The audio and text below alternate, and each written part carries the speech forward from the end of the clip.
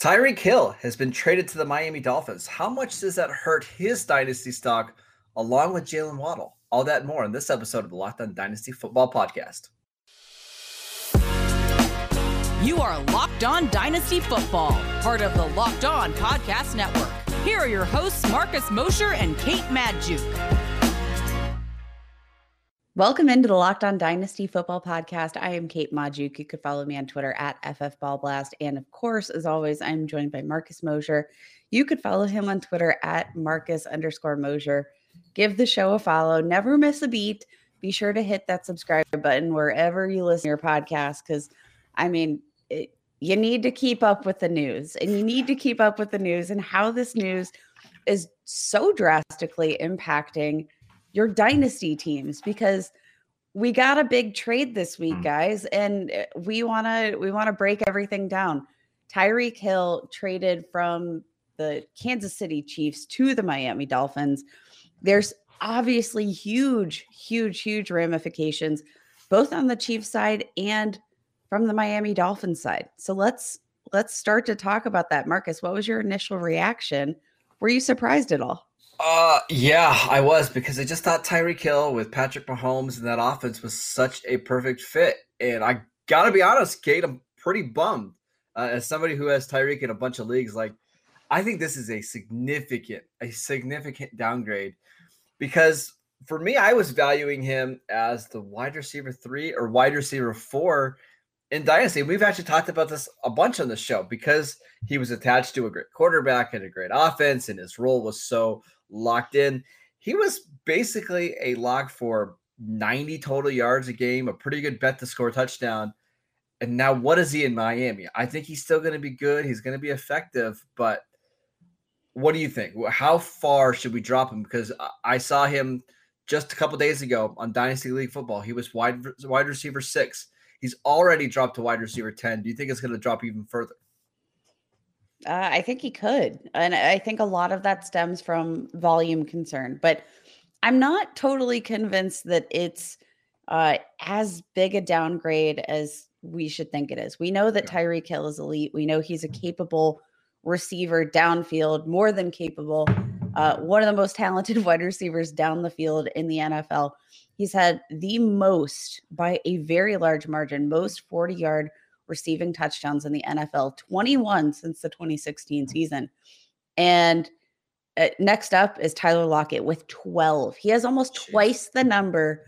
We know that he can do damage downfield, but I think the really beautiful thing that we saw this year is that Tyreek Hill doesn't necessarily need all of that oomph on the ball. We saw a drop in his average depth of target by almost 2 yards, over 2 yards from last season. And guess what? He still put up 1,500 yards and 12 touchdowns. He can do it after the catch. Yeah, he can. But the problem is the touchdowns, right? We saw in 2020, he had 17 touchdowns. 2018, when he played the full season, 13 touchdowns. Unless Tua just turns into a superstar, I have a hard time believing he's going to hit double-digit touchdowns again. Was Tua not projected to be a superstar before this injury? Yes, but this is a debate I have with myself all the time: is how often do you debate yourself? A lot. Listen, I'm home by myself all day long, so it's just me and my dog. So I think about all this kind of stuff. But it's Tua was this elite prospect before the hip injury. Just how much has the hip injury kind of zapped some of the arm strength and athleticism? I don't know. And I don't know if it's ever going to come back. Despite the fact that, he had this, I think Tua has this reputation of not throwing the ball, not being able to sling the ball, not being able to do any damage down the field. At Alabama in his final season, he did lots of damage down the field, had 704 yards, 9 touchdowns, 0 interceptions on passes of 20 or more yards. And that was in 9 games. That wasn't even a full season. He did lots of damage. Now, obviously, we've seen that production decrease in the NFL post-injury. But I think we would probably all agree that are any of the wide receivers that he played with, maybe outside of Jalen Waddle, who was still coming off of a pretty significant foot Yeah. injury that we weren't Yeah. even sure that he would be totally ready for the season.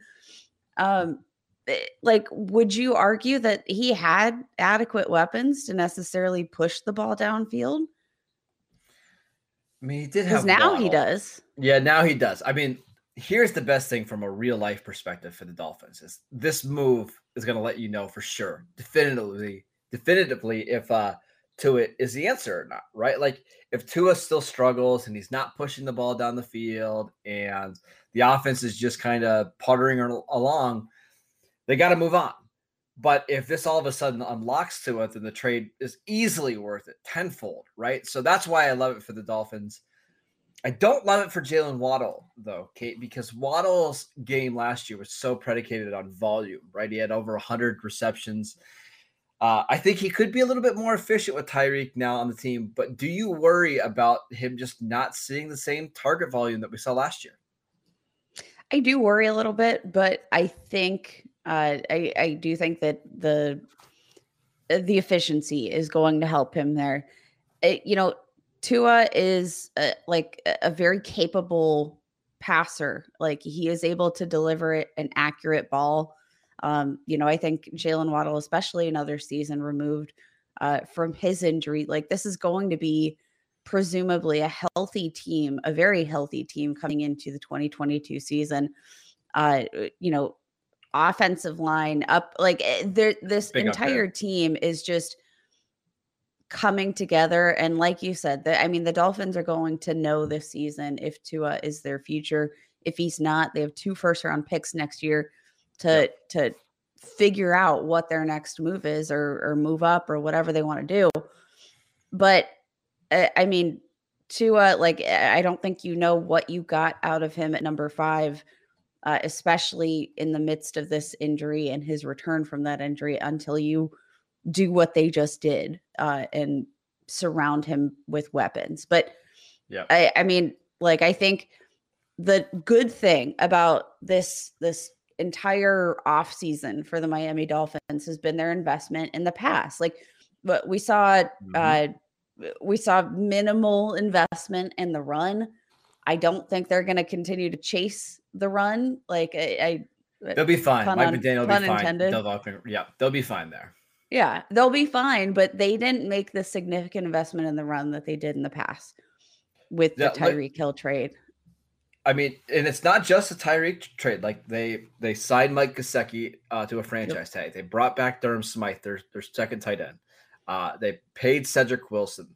I mean, they put a lot of weapons. They paid Teron Armstead, the best left tackle in free agency. They paid Connor Williams, a pretty good left guard. Like they are all in on trying to make this offense better because they know if they can't get Tua to develop into a franchise quarterback, they have no shot in the AFC. So they're doing everything to put the right pieces around him to help him grow. And if he can't do it this year, they're going to move on.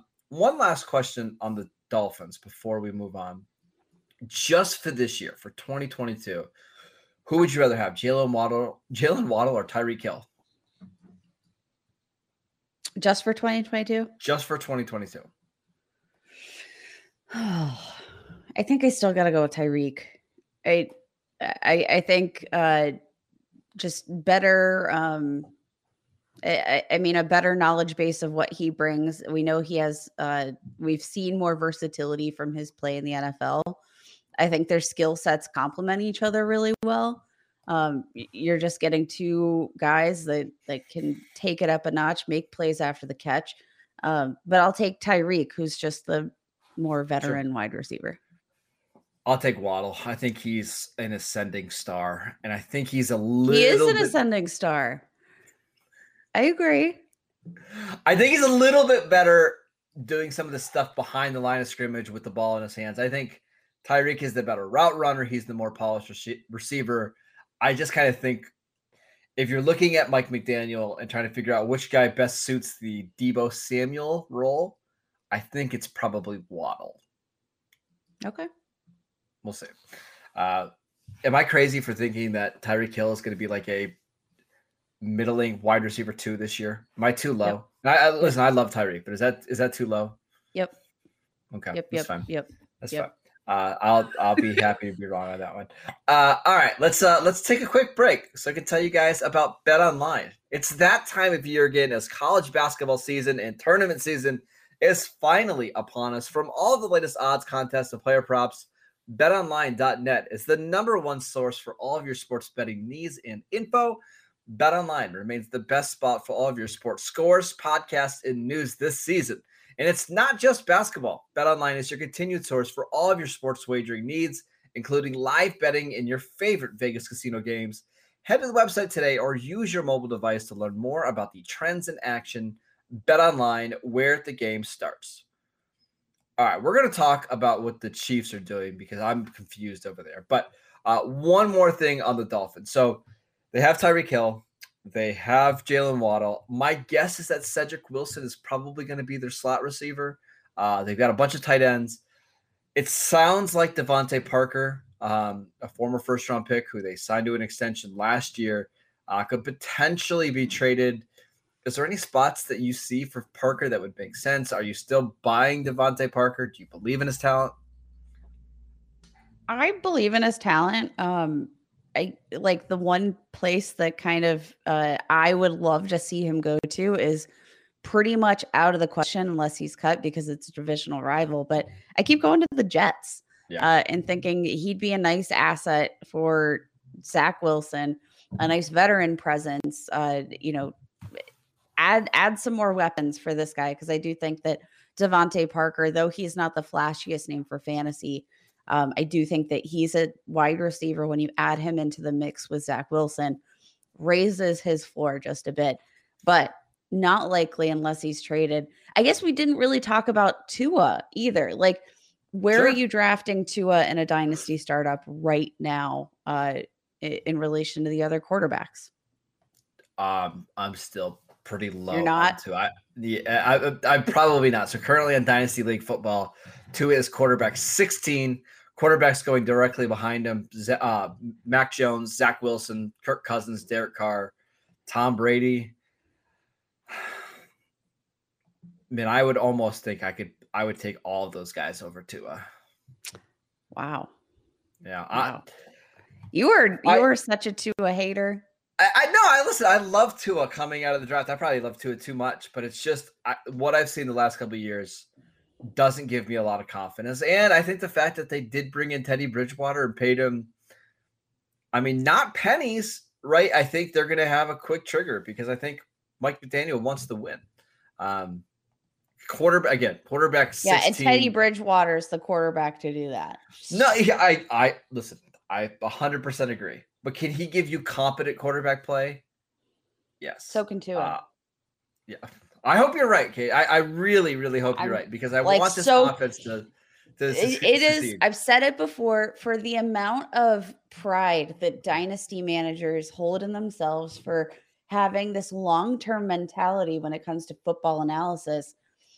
Like, we are some of the most short-sighted and absolutely we are. There's no doubt. The recency bias, it's just so bizarre. I don't disagree.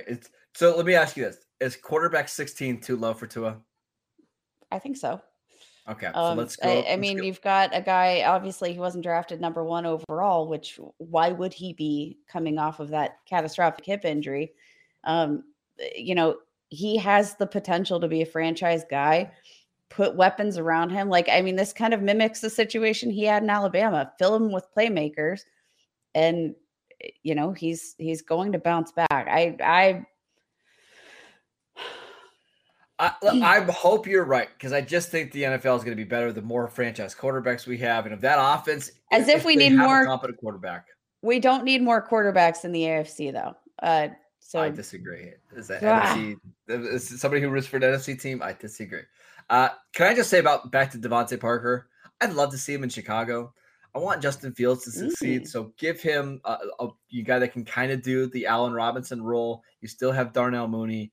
I just don't love the rest of the receivers there. And I think Parker would be an upgrade over what they had last year. A huge upgrade, yes. Yeah. All right, let's talk about some other big news. Well, the Chiefs traded away Tyreek Hill, obviously. They signed Marquez Valdes-Scantling to a 3-year, $30 million deal with $18 million guaranteed. They also signed Juju Smith-Schuster to a 1-year deal. They signed Corey Coleman, the former Browns and Giants receiver. Before we even get into each one of these guys, what are the Chiefs thinking right now, Kate? I don't know. And if you're Patrick Mahomes, you've got to be a little peeved.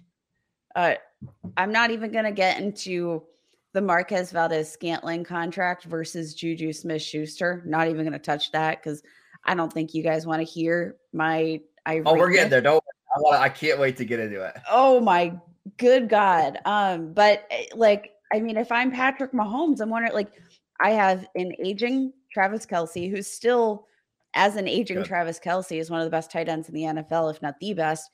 But I mean, you're dismantling this entire process, and just when you finally got like the offensive line together, your defense was looking so solid. Dismantling the offense in this way, I mean, not great, Bob. Yeah, I don't get it. You are in a Super Bowl window with Patrick Mahomes, and I know I said that on Twitter the other day, and people said they're obviously going to be in a Super Bowl window for the next decade with Patrick Mahomes. Yes, that's true, but you are in peak Patrick Mahomes, right, in his prime with Travis Kelce. You know, at the twilight of his career. You've got Andy Reid. Who knows how much longer Andy Reid's going to be the coach there? Why not go for it? You were a play away last year from going to the Super Bowl for the 3rd straight season. Why dismantle that offense unless you have big plans to do something else and go out and get somebody else or change your offense? I don't really know if Marquez Valdes-Scantling and Juju Smith-Schuster are good enough replacements, Kate. No, and I don't think they are. And although, you know what, I do think this narrative is interesting too, because we saw sort of the Packers do the same thing with Davante Adams, dismantle their entire receiving core, and they really haven't even replaced it just yet. And I don't really feel like we're having the same discussion about, obviously we're all asking what the Packers are doing, but I feel like we haven't addressed what does the Packers do for Aaron Rodgers. Like, his MVP odds didn't move whatsoever after dismantling their whole offense.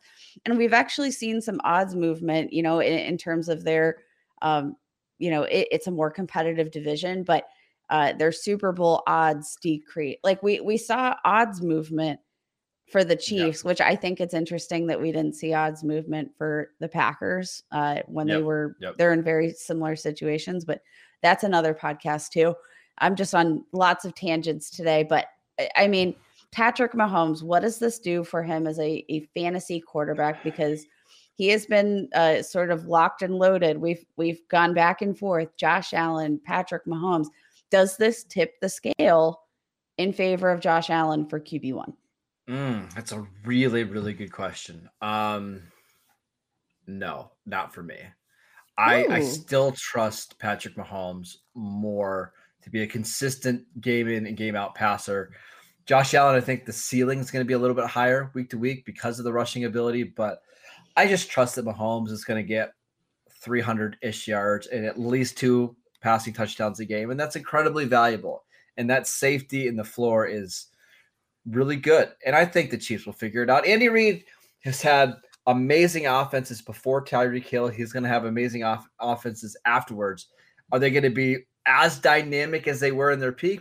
Maybe not, but I still think it's going to be fun. So yeah, I'm still rocking with Mahomes as my QB1.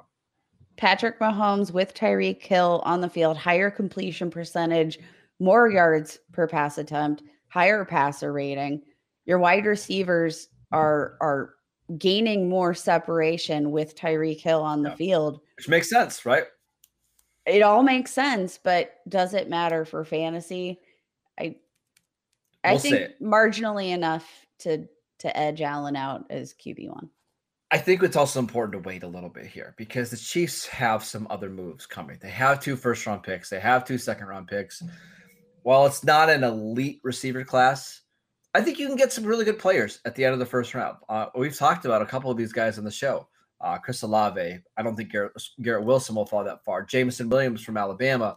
We'll see about Treylon Burks and Drake London. But they're guys in this class that if the Chiefs take them at 29, I'll feel excited about, and I'll get back into the offense being really, really good. So I'm okay with that. I want to talk about Marquez Valdes-Scantling and Juju Smith-Schuster and their current dynasty value because I find it fascinating, Kate. But before we do that, let's tell you guys about Built Bar. This time of year, almost everybody has given up on their New Year's resolutions, but not us. We are sticking to ours to eat better thanks to Built Bar. Most Built Bars only contain 130 calories, 4 grams of sugar, 4 net carbs, and 17 grams of protein. Compare that to your average candy bar that is 240 calories, 30 grams of sugar, and dozens of net carbs. They've got so many great flavors, including mint brownie, coconut almond, and the new flavor this month is white chocolate cookies and cream. They are all delicious, and they've got new flavors coming out all the time. If you think do you have an idea for a good flavor, let them know. They might make it. They've made flavors for us before. So go to built.com and use promo code LOCK15 and get 15% off your order. Use promo code LOCK15 for 15% off at built.com. All right, Kate, let's talk about Marquez Valdes-Scantling and Juju Smith-Schuster, and we might as well talk a little bit about Mecole Hardman as well. First and foremost, without talking about rankings, which one do you want for the 2022 season? Juju. It's that easy for you. Maybe I'm literally just blinded, but just as a reminder to everybody, Juju Smith-Schuster is not with the Steelers anymore.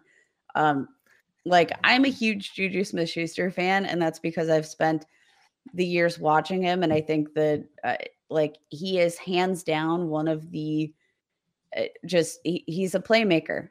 He's a reliable wide receiver. I think everybody looks back to the fumble that cost them the playoffs a couple of years ago, but all in all, when you're in need of a first down, I don't know that there are a ton of wide receivers that I'd want to throw to outside of Juju. He's just a very solid, dependable target, and I think Patrick Mahomes is going to see that.